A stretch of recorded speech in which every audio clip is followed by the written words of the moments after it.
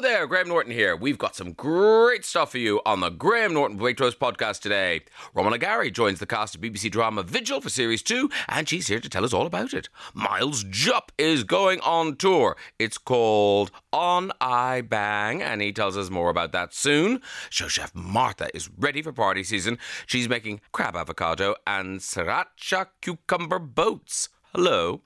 And Maria McCurlin is rustling through her post bag and she's got 'em. 2 of your letters to solve in Graham's Guide. Whether you welcome me or not, I am here. And I'm not going anywhere. How did you say so dry? How did I say so dry? Yeah. Very, very many layers and 2 hats. Ah, the old 2 hats trick. Yes. Yeah. Your hair isn't so flat. It has a bit of bounce to it, a bit of life. Thank you. Yeah. Can I just say, because on our, Graham Norton radio show advert... Our digital screen, we've got a lot of snowflakes coming down on them. Pretend snowflakes, obviously. And it's very distracting. Well, look out the window and that'll cheer you up. That's true. It's even worse out there. Yeah, so be pleased. Birthday girl. Happy birthday, Maria. Oh. Yeah, you can play it today. Yeah, go on, play it. Play the whole thing. No, we don't need that. Thank you very much. Yeah, Maria doesn't like it. No, it's lovely. Thank you very much, Einar. But yes, and I'm in the Saturday magazine in the Times. Yes, you are. Legs akimbo. I know. I'm wearing a big, very oversized shearling coat, a sort of lamb coat. Oh, I thought it was marabou. No, it's lamb. And so I'm literally mutton dressed as lamb. I'm just getting that in there before anyone else does, okay? But that joke has been done now, thank you. I know, but you have legs that Angela Rippon would be jealous of, the flexibility of said leg. Angela Rippon is quite a lot older than me. Yeah, but you're wearing a very heavy shoe. I am wearing a heavy shoe, but if you look, I've got good toes, naughty toes, good toes. I've got good toes, pointy. Oh, well done. Yes. And tomorrow, I'm quite nervous. This is a heavy weekend. A, being very old, and B, you interviewing me at the Fortune Theatre in London's West End. I know. Look, it will be. I know what you mean. I'm kind of nervous about it too because it's. No, why? You do it all the time. Well, because it's just a bit, because I want it to be good for you. And da. But I think the way we look into it, look, the people who've bought tickets for this thing are like friends. They listen to us on the radio all the time, so I think they're kind of in on it all. So, yes, but I have a fear that when they leave, they'll be enemies. If we say something wrong. Oh, yes. 10 minutes, good. Hour and a half, bad. No, it will just be us chatting, and we'll probably not get to the book. We'll just wang on about some gossip. And I'll mention the book, and we'll get some questions from the audience and everything. Yes, yeah. And we'll hand out some colouring books. Yes, it is that awful thing though, Graham, and I hate to say this because, it's when you raise your head above the parapet, obviously, too late now, I've got a book out and publicising it, that you suddenly think, oh no. And so I'm already thinking in my head, well, it'll soon be Monday morning. And that's terrible because you have to live in the moment. The moment, and also enjoy this. Enjoy the moment, but yes. Anxiety prevents the moment being enjoyable. But I'm working on that. Yeah. I am working on it. I suggest drink. Not too much, just a drink. A drink before you get on stage. Should we both just go on stage really drunk? Yeah, absolutely. And probably 3 sheets do in the dancing. wind. You like to do your fish dancing. Yeah. And I like to do a bit of aerobic dancing. And the audience will just be sitting there slack-jawed, just like, what is this? Yeah. And we'll just hear the seats going clang, clang, clang. Tell me about your week. What have you been doing? Good show last night, by the way. I love Julianne Moore. I love her. She is great, isn't she? Yeah. Yeah, really. And that movie it's called May December. Is it good? Yes. No, because I often, I have to say it. Yeah, it's not chat show host good. It's good. It's good. It's really interesting good because Natalie Portman plays an actor who's going to study her. Yes, I did watch the show. And there's a bit in it where Natalie Portman does a monologue from her film, but as Julianne Moore. Is it scary? It's really good. It makes you think, wow, I didn't know Natalie Portman was that good. It's really good. Oh, that's good. That's one to watch. Yeah. It's on the Netflix, I believe. I tell you what I watched very quickly. I know you want to play a record. Yeah, I'm desperate to play a record. Oh, are you? No, Bad Surgeon. Bad Surgeon on the Netflix. Oh, is it about the face he first? No, 3 episodes of unbelievable stuff. I mean, I don't want to spoil it for anyone, that's all. Is it one man or lots of bad surgeons? One man. Okay. Does he leave things in people? He's a pioneer in surgery. until he's not. Yeah, no one. I think when I'm looking for surgery, I'm not looking for a pioneer or a bargain. No. Those are the two things you're not looking for. And also a marriage that the Pope is about to do. He's going to run the marriage, as it were. No, what is it? Marry them. Marry them. That's the word I'm looking for. Yeah, the Pope and so on. It's unbelievable, and people will just, your head will explode. And what's that on? The Netflix? Netflix. The Netflix. 3 parts, yeah. All about, 3 hours. I know. Yeah, could have been done in about 35 minutes. Yeah. Yeah, thank you very much. Virgin Radio. Dear Graham and Maria, my boyfriend and I had been friends for about 5 years or so, as we were all part of the same friendship group. Then we started dating a couple of months ago. I'm having such a lovely time with him and truly believe the friends to lovers route is the best way to go. But I'm having a bit of a hard time when we're around said existing friendship group. We all go to the same pub once a week, and ever since we made it official, he's acted so strange in front of the same friends we've been hanging out with for years. He interrupts me, ignores me, and while I'm not a big fan of the PDA, public display of affection, he gives me no attention or affection at all.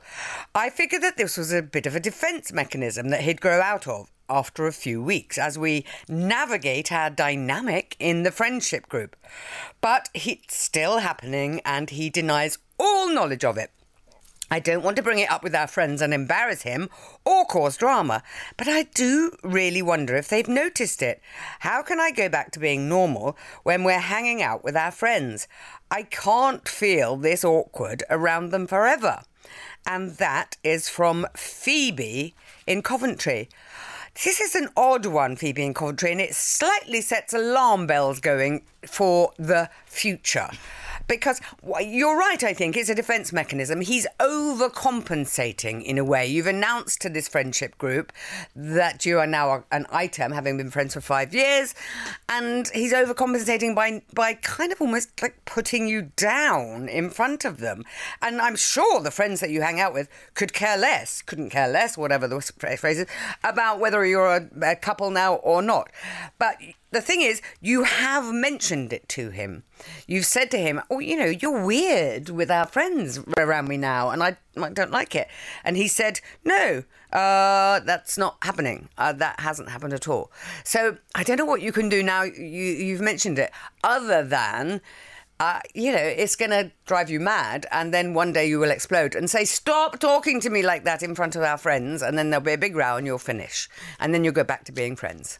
And, well, they won't. And the whole friendship group will implode. Oh. Yeah, that's I like the fact that you and I go straight to tragedy. Yeah. It's like a very simple problem, but no. And now you're truly alone, Phoebe.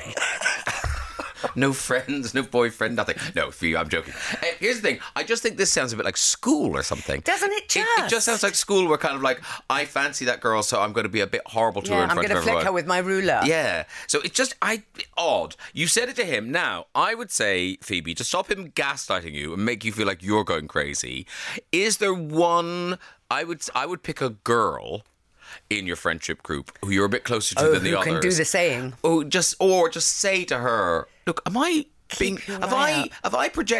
imagining this, or is he a bit weird towards me now? Is he behaving different to me, and actually he's behaving worse to me now that we're actually a couple? And see if they notice it. Because maybe, Phoebe, and I don't want to gaslight you, but maybe you're feeling odd in the group. Maybe you want him to be different now that you're boyfriend and girlfriend, and he's just being the same. So you just want to be careful where you are, because I don't know who's playing games here. It might be you in your own head, Phoebe, thinking, I want him to, hold me in front of our friends. Yeah, no, I mean, public displays of affection are irritating. Particularly with friendship groups. Yeah, with friendship groups, you've never done it before, so don't start now.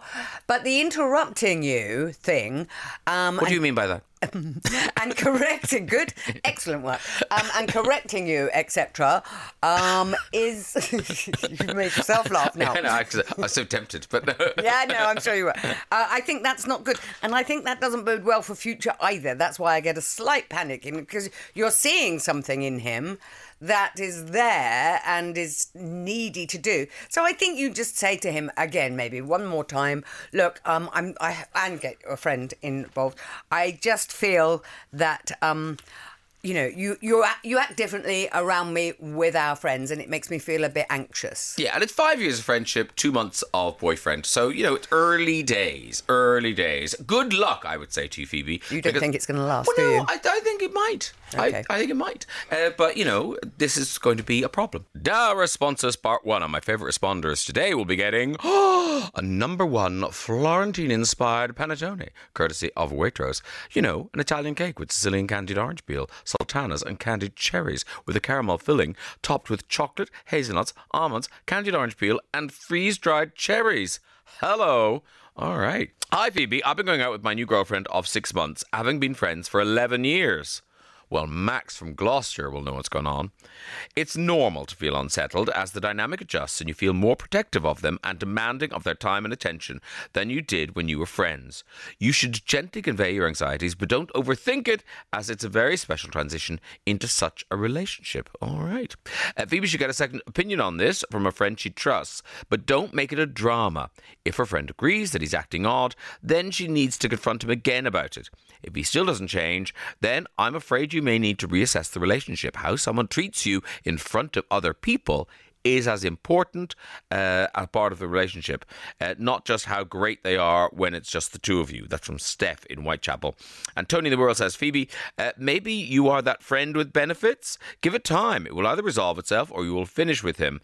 Everyone hates PDAs. As long as you are comfortable in private, does it matter? Well, now, Tony, the thing is, I don't think she's a friend with benefits because they've gone public. They've said to the friends that he is the boyfriend. So I don't think that's what's going on. And Ian in Preston says, Phoebe, he sounds a bit like I used to be. Married 16 years now. Yes, Phoebe, there's hope. And he's rather not acknowledging the problem. Maybe remember a specific example of something he does and ask him about it later, explaining how it made you feel without contrasting it with before the relationship. Okay. The Florentine-inspired panettone is going to Max in Gloucester. There you go. You're getting that. Graham's Guide. What's happening? I thought that was the death rattle. Yeah, I'm cooking from the inside out. Oh, okay, dear. Sorry. I know, you reminded me by doing that noise that I needed to cough. We work so well together, Graham. Dear Graham and Maria, my partner and I went through a miscarriage 9 weeks ago, which was very early on. 4 weeks after it happened, she told me that she didn't love me anymore and the things she needs in a relationship aren't there anymore for her. We've been together for 15 years and met as teenagers. We have a half-renovated house which may be difficult to sell, and my whole world has been turned upside down. Should I wait in hope that she may change her mind or move on? I'm concerned about her now as she has been a very different character and is cold and clinical. The miscarriage may be affecting her more than she realises, but she says it's not that. What should I do? And that is from Connor in Hampshire. Oh, Connor in Hampshire, I'm so sorry for both you and your partner. That's really upsetting. It's so raw and it's so new. I just urge you both to do nothing. You have to just be with your grief for now. People say it's such a difficult one, miscarriage, because everyone says to you, oh, you'll have another baby. And it's so insensitive because you have lost a child, a much longed for child. We don't know how far along, but it doesn't matter because the grief is still the same. So I want you, though, Connor, to get in touch with the Miscarriage Association because the grief that somebody feels is all affecting and all encompassing. And I think your partner is there's blame going on. There's, introspection and looking at the relationship and whys and wheres. And suddenly it's coming down to you. It's your fault. So don't either of you do anything. Really, you just have to be with this for a while. I think she's lashing out. It may well be that this is the case, but don't do anything yet. Wait and support each other because you're grieving too. Just support each other. Don't keep saying this is what's happening, you're more affected. Just get through every day and try and understand each other in a little bit of a better way, then you can discuss this. Because what she wants to do now, it seems to me, is throw everything up in the air. She's lost a baby. She wants to throw all the balls in the air and break everything. Break your new house half done up, break the relationship, break herself. This is not the time to be doing that. I do get in touch with the Miscarriage Association just for both of you to talk to somebody, to understand things a bit better. It's very lonely when it's just the two of you. Graham? Yeah, no, absolutely. You must talk to someone, Connor, I think, because this is so much for you to deal with. And I do feel for you both in this circumstance, but particularly now because, you were dealing with grief and now you're dealing with everything else. The only thing I would warn you, Connor, is grief, certainly, whether it does or not, it gives you a feeling of clarity. Grief makes you kind of go, you know what? Nothing else matters. This is the thing, this is my through line. I can see life clearly now. Because we're clutching at straws. When life is out of control, you're clutching at something you can control. So if in grief, your partner has gone, actually, this isn't the life I want, that may be her final decision. That's all. Just be prepared, Connor. Yes. That this actually might be real. This may not just be, a reaction to it might be your partner suddenly seeing life very clearly through a lens of grief and kind of going, I don't want to be here. I don't want to be in this house. I don't want to be with you. And that's going to be really hard. But they're very 15 isolated years. in their grief at the moment. And actually, it's something that they could be joined with. Even if, as you say, Graham, it may well be that after 15 years and a teenage love affair, the party's over, there's something that you can do together to heal rather than kind of jagged edges. Yes, I agree. Yeah, even if this is the end, there must be a way that you can kind of, because you'll be bonded by this forever. That loss is kind of the two of you together forever. But I would kind of caution you, Connor, not to kind of think, that's the reason. Yeah, she'll calm down and da-da-da. Actually, she may just be going, that was the thing I needed to make me see everything. Because haven't you find that with people? I find a lot of people often break up after grief or yes, I think it's a hand grenade that kind of blows everything apart. But you're right, there's some clarity sometimes, and it may well be the thing she needs. But I think for the moment, they've got a house that's half finished, they have to sell, blah, blah, blah. There's too much going on for them to think about the other stuff, about splitting up after such a long time together. That's for a few months down the line.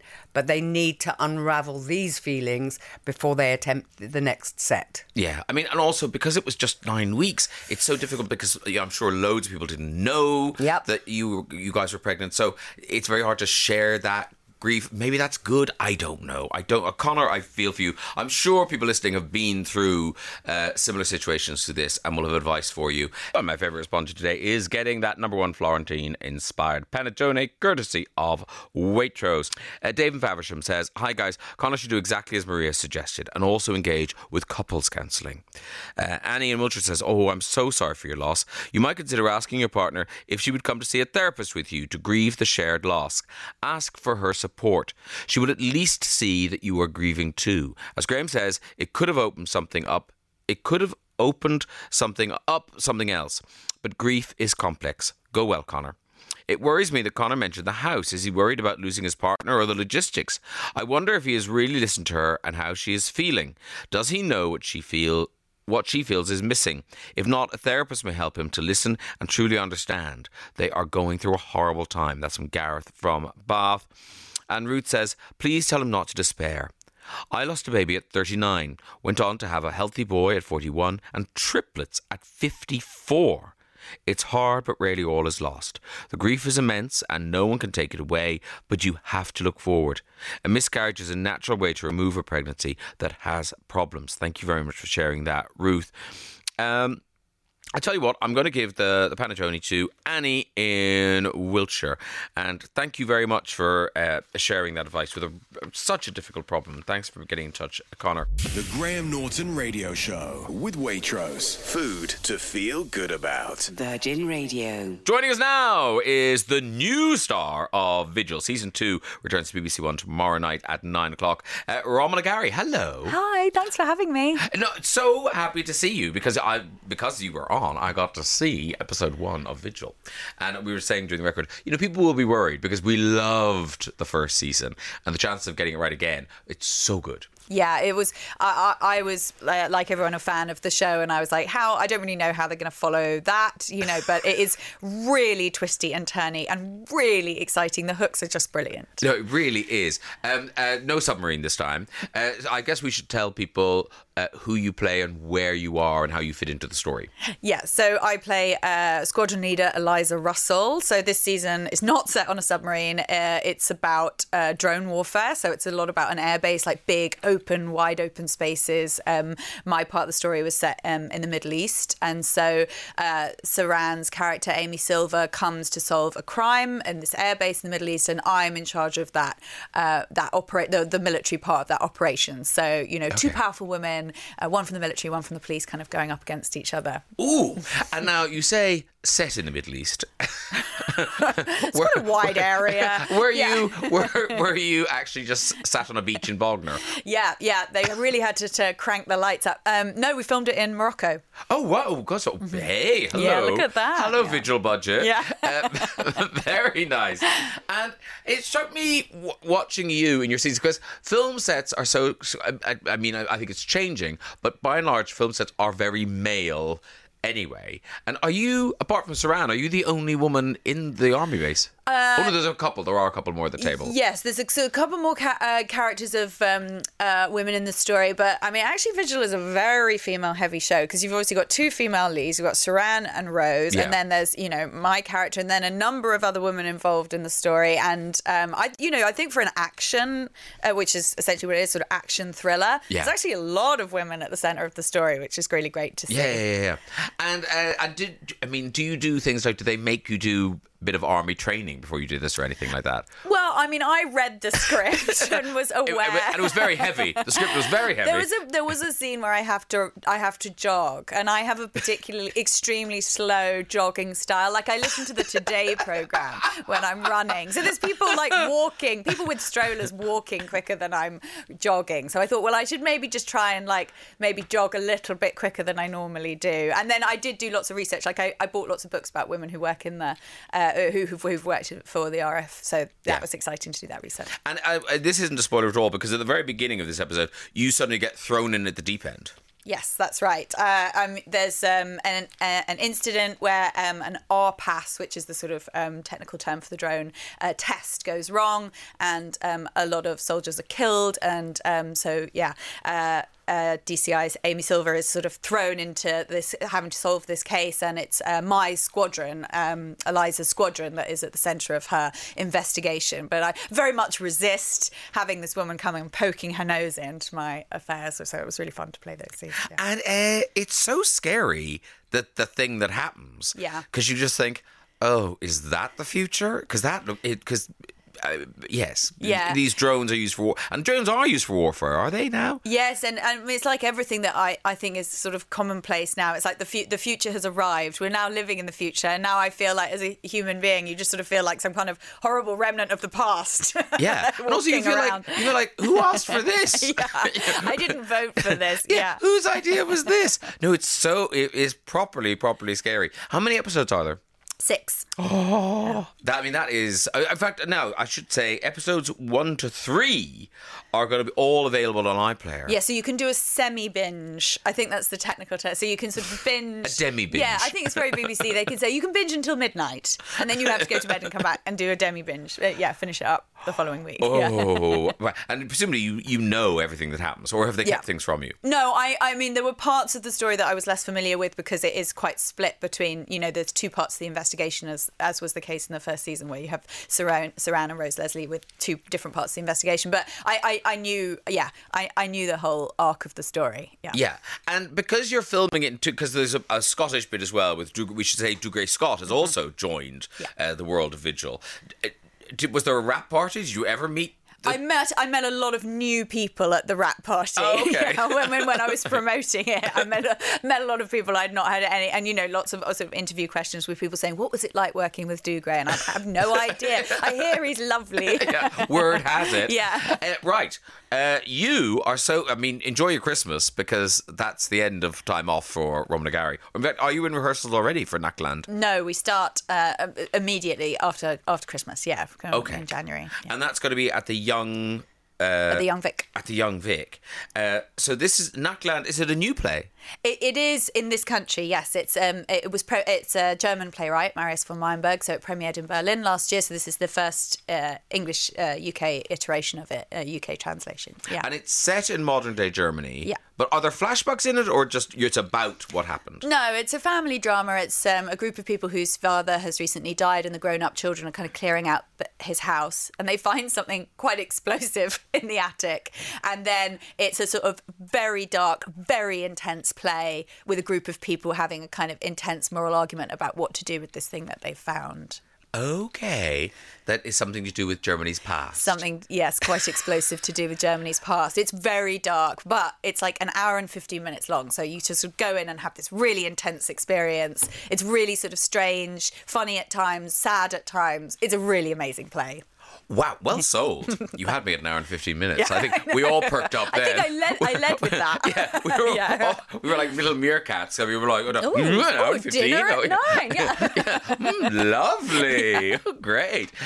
But then is it odd how jobs happen? So so you're going to be in that play at the Young Vic, and then you're in cinemas from New Year's Day with One Life, which is an extraordinary story. But anyway, tell us about that. So One Life is an account of the life of Sir Nicholas Winton that some people may have heard of.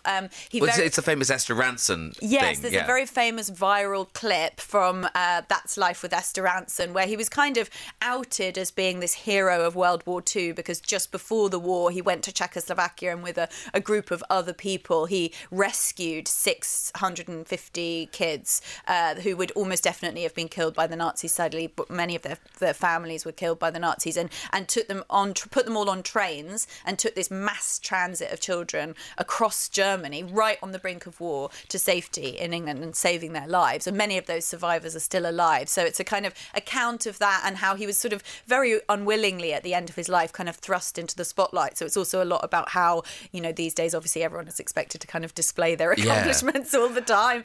And he was sort of very, very much a man of his age, and that he was very modest and But then you play a woman who history has also not shone a light on. Tell us about her. Yes, so I play Doreen Warrener. Great to play a Doreen. That's not a name you hear very often. Who was an amazing woman. She was, a Cambridge-educated economist in the 1930s. Very unusual job for a woman to do. She kind of was a linguist, and she travelled Europe lecturing in economics, and then she got pulled into humanitarian work in Czechoslovakia because there was this massive refugee crisis of just hundreds of thousands of people flooding out of Germany on the brink of war. And she was kind of trying to manage these huge, unwieldy refugee camps with people who didn't have food and clothing. Winter was coming. And then it was Nicholas Winton who came and said, we just have to get these children out. We have to just put them on trains and get them out of the country. And so the film dramatises that effort between the two of them. That sounds amazing. So that is in cinemas from New Year's Day. And it's horrible that things become timely, but it does sound like a very timely story. It's a very timely story, and it's the film is a real love letter to the effort of individuals to make a difference in the world. And I think particularly at the moment where it can feel very hopeless and what can you do to make a change, the film is a real testament to people's ability to make a change. And Sir Anthony Hopkins is playing Nicholas Winton, and Helena Bonham Carter, and it's a sort of very sort of beautifully made traditional British film that's also very uplifting in its message. And I think think it would be a great night out in the cold nights of January. A nice way to start your year with a bit of hope and a bit of optimism. Well, listen, good luck with a busy year for you, Romola, and I can't wait to see the next 5 episodes of Vigil.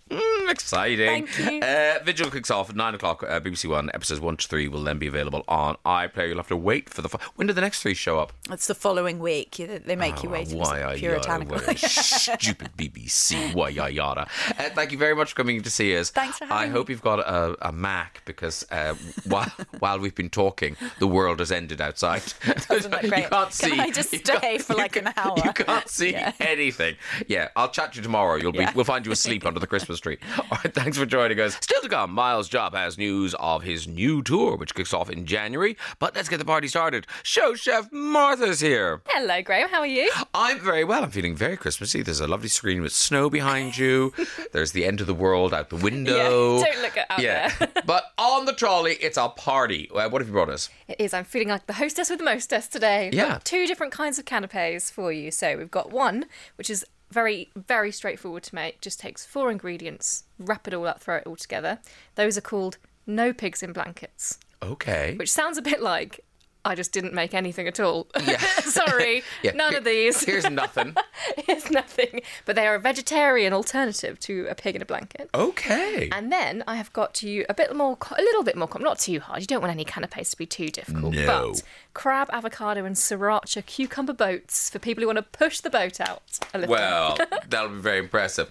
When you're having people over, because canapes, you do need them. People want to have something to eat. How many would you have? Like 3, 4 canapes, or just the 2? How many are you talking? So I would normally go for a bit of like a slight cheat, which is do a couple of homemade ones. So pick 3 and do them homemade, but make sure one of them is a make-ahead one, so you don't have to be putting your oven on or thinking about too much when people are starting to arrive. And then get a few supplements, so either from the Waitrose canopy section or a few easy crispy things in bowls. But you've got to have a few easies. But nobody wants bowl food at a party. Oh no. Sometimes they suggest that, but I don't know who has that many tiny bowls. And also, I just want to smack people around the head. I can't be eating out of a bowl and holding a drink at the same time. It's so true. But these look ideal. These are a pawful. You can have that. It looks delicious. Right, tell us how to make let's go with the no pigs in blankets first. So we'll go with the novice recipe first. So these are, the no pig is a piece of halloumi, and the blanket is a piece of carrot. Which sounds dull, but it's really not. It is a taste sensation. It does sound dull, but this is a great recipe because it's one of Waitrose's meal maths ones where they literally give you 4. You just have to put 4 ingredients and then you can transform them into something easy and delicious. So you want to take your block of halloumi, cut that into 8 chunks, 8 little fingers, and then we're taking 1 carrot, peel it into 16 strips. So you've got these kind of little ribbons of carrot. Pop them into a bowl, and then we're adding some smoked paprika, which adds that kind of smoky bacon-esque flavour to the carrot. And a little bit of olive oil. Rub that all together so it's nice and well seasoned. You don't need to add much salt to this because the halloumi is so salty that the blankets can be a little more bland. And then we're chopping up a little bit of rosemary. So then you want to take each little chunk of halloumi, dip it into the rosemary, wrap it in the carroty blanket, and then they go into the oven for 20 minutes. And they come out, and I think they'd be really nice with maybe a bit of honey or some kind of little cranberry dip. Yeah, no, they are delicious. They really do have the kind of saltiness to the bacon and everything, so you don't miss your bacon and your sausage. Right, let's move on to the boats. Onto the boats. So this is for your more advanced canapé recipe if you want to, and more advanced canapé eater, I would impress. say. Yeah, exactly. And you've got to have your wits about you as you're eating it. But we're going to start by taking an avocado for this, a nice ripe one, put it into a bowl, and we're adding some spring onions, some garlic, some cumin, basically just giving that avocado loads of flavour because that's going to replace the kind of the seeds of the cucumber. So the watery bit gets chucked out, and in its place goes a richly flavoured avocado filling. And then we are taking our cucumbers, they're midi cucumbers from Waitrose, so not the huge ones, which makes them a little bit more manageable size-wise. But if you just had regular cucumbers, you could chop them up a bit smaller. Scoop the seeds out, cut them in half, scoop the seeds out the middle, fill with your avocado. Then we're going to finish them with crab. So I've got this white crab mix that I'm putting into a bowl. Lime juice goes into that, a bit of coriander, a bit of seasoning. Then you put that on top of the avocado to finish off the boats. And then the very last thing, which gives them a bit of colour, is some honey sriracha sauce. Oh my goodness. I know, I didn't make this from scratch. This is from the sauce shop that they sell in Waitrose. Love it. And it's brilliant. It's got such a kick, and the sweetness works really nicely with the crab and all the lime. It's like a lovely little zesty light bite. And if you want those recipes, you can head to waitrose.com/showchef. Get those recipes, or all of Martha's recipes. You can also check out the visuals on our socials at Virgin Radio UK. Thank you for that Christmas treat. I look forward to more Christmas treats tomorrow morning. The Graham Norton Radio Show with Waitrose. Food to feel good about. Virgin Radio. Miles just suddenly shouty man on the other side of the desk. Miles Jupp joins us. He is back on tour. January next year, On I Bang is the name of the tour. And I was saying to you, I didn't realise until I was reading the Saturday Times today, Miles Jupp, you've not been very well. I'm fine now, but yeah, 2 years ago, I was very unwell, but well looked after. Yeah, I had a brain seizure when I was filming something, luckily, because that meant just that there were people there that knew what to do, like a medic, sort of first aid person, that, makeup designer, she knew first aid, and set medics and that sort of thing, and I was right near a trauma unit, as it happened at Middlesex Hospital. So and then they discovered I had a mercifully benign brain tumour, and then about 2 or 3 weeks later I had brain surgery to have it removed. So this is September 21. So I've had a while to get back on the horse. And obviously you're now doing jokes about it. But at the time, it must have been terrifying. It was terrifying. I mean, it's terrifying now, but I guess, I sort of wrote it up a while after. I started writing it because when I first was getting better, I was sort of struggling to put what had happened in order. And there was certain, like at one point I'd have to think for ages to remember the word tumour, which was sort of at that point quite central to my life. So I sort of thought I better start writing it down so I can answer questions. Cut it out. They'd literally, And so then so people, said, "Oh, did you sort of use humour as a way of sort of coping?" And you thought, no, I mean, you completely unhelpful in that situation. You sort of what you use is the National Health Service, and qualified medical practitioners seem to be the most appropriate sort of form of treatment. It turns out laughter isn't the best medicine. It's just a sort of it's very much a footnote. But and then eventually I got to a point where I thought, no, actually, I like doing a show. I did one over a decade ago where I did a sort of stand-up show that was just one long story, and I thought I'd like to do something like that again. And of course, now I've had a thing happen to me that's sort of suitably intense, I guess, and that you can do a deep dive, they'd call it in the world of print journalism, I suppose. But just going, just doing that story, because of course, spend time in hospital or whatever, and this was during the pandemic as well, so it was all sort of heightened and but of course it does give rise to lots of situations where you pick fish out of water, you're massively. I was going to say out of your depth, but that doesn't follow on from a fish out of water. The whole thing, those two analogies should never be used near each other.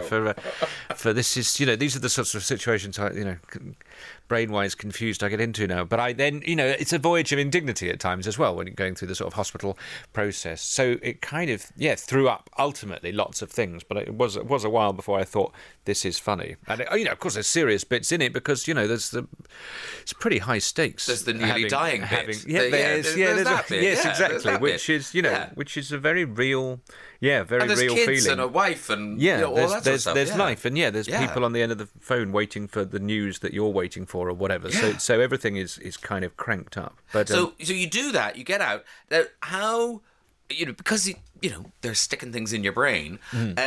How confident were you? Oh, I can go back to work and still be funny. Or even function. I mean, I remember saying because I had like an acting job in the diary, and I remember saying to the surgeon, "Do you reckon I'll be able to do an acting job in 3 weeks' time?" And he went, "Is it the sort of job where they could hold up your lines on a big piece of card?" And I said, "No, it isn't." And he went, "I don't think so." To be honest, he said, "No, give it 6," which was very realistic actually, because about six weeks later, the first thing I did back was doing Frankie Boyle's New World Order, which was handy because it was one day a week, and I could sort of be at home in Wales, sort of around the house, and then I'd go up to Glasgow, do his show, come back, sort of sleep for 2 days solid, and then and it just meant that I could sort of inch back in. But I thought doing a show like his, there's an element, it's just one evening, but you're kind of pressure testing yourself a little bit. Yes. And he knew obviously that I told him, of course, but I didn't. Other people there didn't know, and the bits of hair that were going to grow back had grown back by then, and you could sort of get on and be normal. But it was just sort of inching your way back. But that's the whole point, I suppose, from the surgeon's point of view, that we just want you to go back to your normal life. That's the whole point in this. That's the outcome. And he'd said at one point, the surgeon, there was two surgeons, but the day before the surgery, he said, look, if this goes well, it's an anecdote in 6 months. 2 years. It's a show, but obviously that was how I was thinking about it. How long? But that's the thing, is going back to normal life. But every aspect of normal life, when you go back to it, scares you. The first time you do sort of anything, I had a sort of 18-month period. It was the first time I'd done anything for the first time since the operation. I thought, will I still be able to do this particular thing? Will I still be able to ride a bike? Or there was one I had to go on a horse for a film, had to do some sort of, and I thought, this is absolutely bonkers, because I got picked up. They were going, okay, you've got a horse riding lesson tomorrow, where can we pick you up? And I looked at my diary and I said, can you pick me up from the MRI unit at Ealing Hospital? And they went, yeah, fine, we just need a postcode. But luckily no one put the two and thing together. Maybe we shouldn't be sticking this guy on a horse. Wow, is this helmet enough?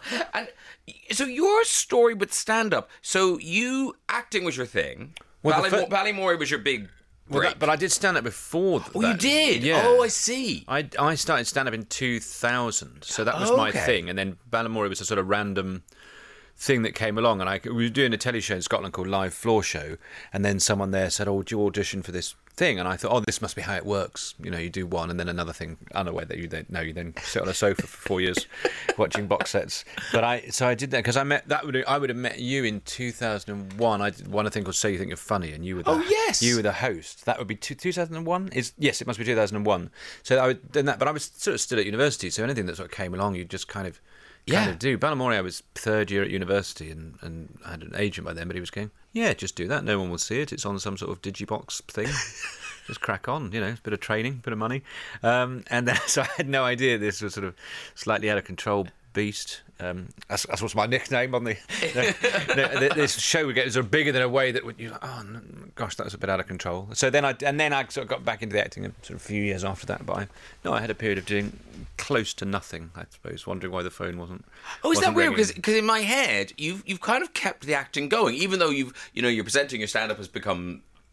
That's how a lot of people know you. But you keep your hand in with the acting. I just keep going, I didn't get an acting agent until 2006, I think, and then I didn't really get anything. I've been doing little pop-up things. You didn't talk to him till 2000. And then, I think things like the thick of it in Rev, 2009, 2010, and that sort of got things moving along. And then but I just think, I don't really think you have to choose between these things, really. They're there or they're not there, and you have, as you know, small amounts of control, really. Great thing about stand-up show, with this one, there's the control thing, and I can say I don't really want to do weekends or half-terms or school holidays, and, whereas if you're doing a play, you've got your, Saturday matinee, Sunday evening thing or whatever, so with this, it's, Who'd be in a play? Oh, you. You do plays. Yeah. And you're in a big Hollywood movie. You're in Napoleon. Well, why not? That was the one I was going for the riding lesson for after my of course, thing, because I had to play I play the Emperor Francis of Austria in Europe, and I conceded an enormous amount of territory very, very quickly. But it was fun. I'd say fun. I mean, it's sort of terrifying because the scale of the thing is enormous, and Ridley Scott shoots super fast, sort of 2 takes of each scene, and there's 6 cameras, so you think you really do have to turn up ready to work. It's not that kind of sort of half an hour reading the papers in the dressing room and sort of sharing anecdotes or whatever. You think, okay, right, we're going. I don't really like rehearsals. Can we go for it? And you think, okay. And then here's the other guy in the scene. He just won the best actor thing anyway. Let's all crack on. Everyone spread out a bit. Do your thing. So you do have to turn up absolutely ready to work, and making sure that you've recovered from any recent neurosurgery, for instance. And as an emperor, presumably you've got some people around you. You've got lots of, is there an army standing behind you as you're talking? Well, I've sort of lost a battle when I turn up, but they go. So I obviously have a stuntman to do the riding, and you go around the corner, and then your stuntman will arrive on a horse, and he'll jump off, and then we pause, and you take his place, and so as I say, no rehearsals, and then they go action. It all goes very quiet, and I think, what's going on? And then I can hear some hooves. I thought, that's kind of quite like 50 horses with riders on them came scrunching through the forest, pulled to stop right in front of me, and it's just the one at the front that's oh my goodness. And I sort of run over and go and stand immediately where he did, as if I've just sort of led a brigade of horses. Do you call them brigades of horses, or is it the men that are brigades? I get these sort of things. Luckily, didn't come up. They leave it to the experts. Yeah, but I don't know. It was frightening. Napoleon, you can go see Miles Jupp in Napoleon. There you go. Or you can see him on tour from January to March. Tickets are out. milesjupp.co.uk. I'm so glad you're well and healthy very and much. back in the world. Lovely to see you. Enjoy the rest And of your you, weekend. Graham. Take care, Miles. Thanks so much for listening today. You can catch me every Saturday and Sunday from 9:30 on Virgin Radio. Follow us on all our socials to keep up to date, and make sure you check out our YouTube channel too. Just look up at Virgin Radio UK and you'll find loads of great interviews and live sessions. Until next time. The Graham Norton Radio Show with Waitrose. Food to feel good about. Virgin Radio.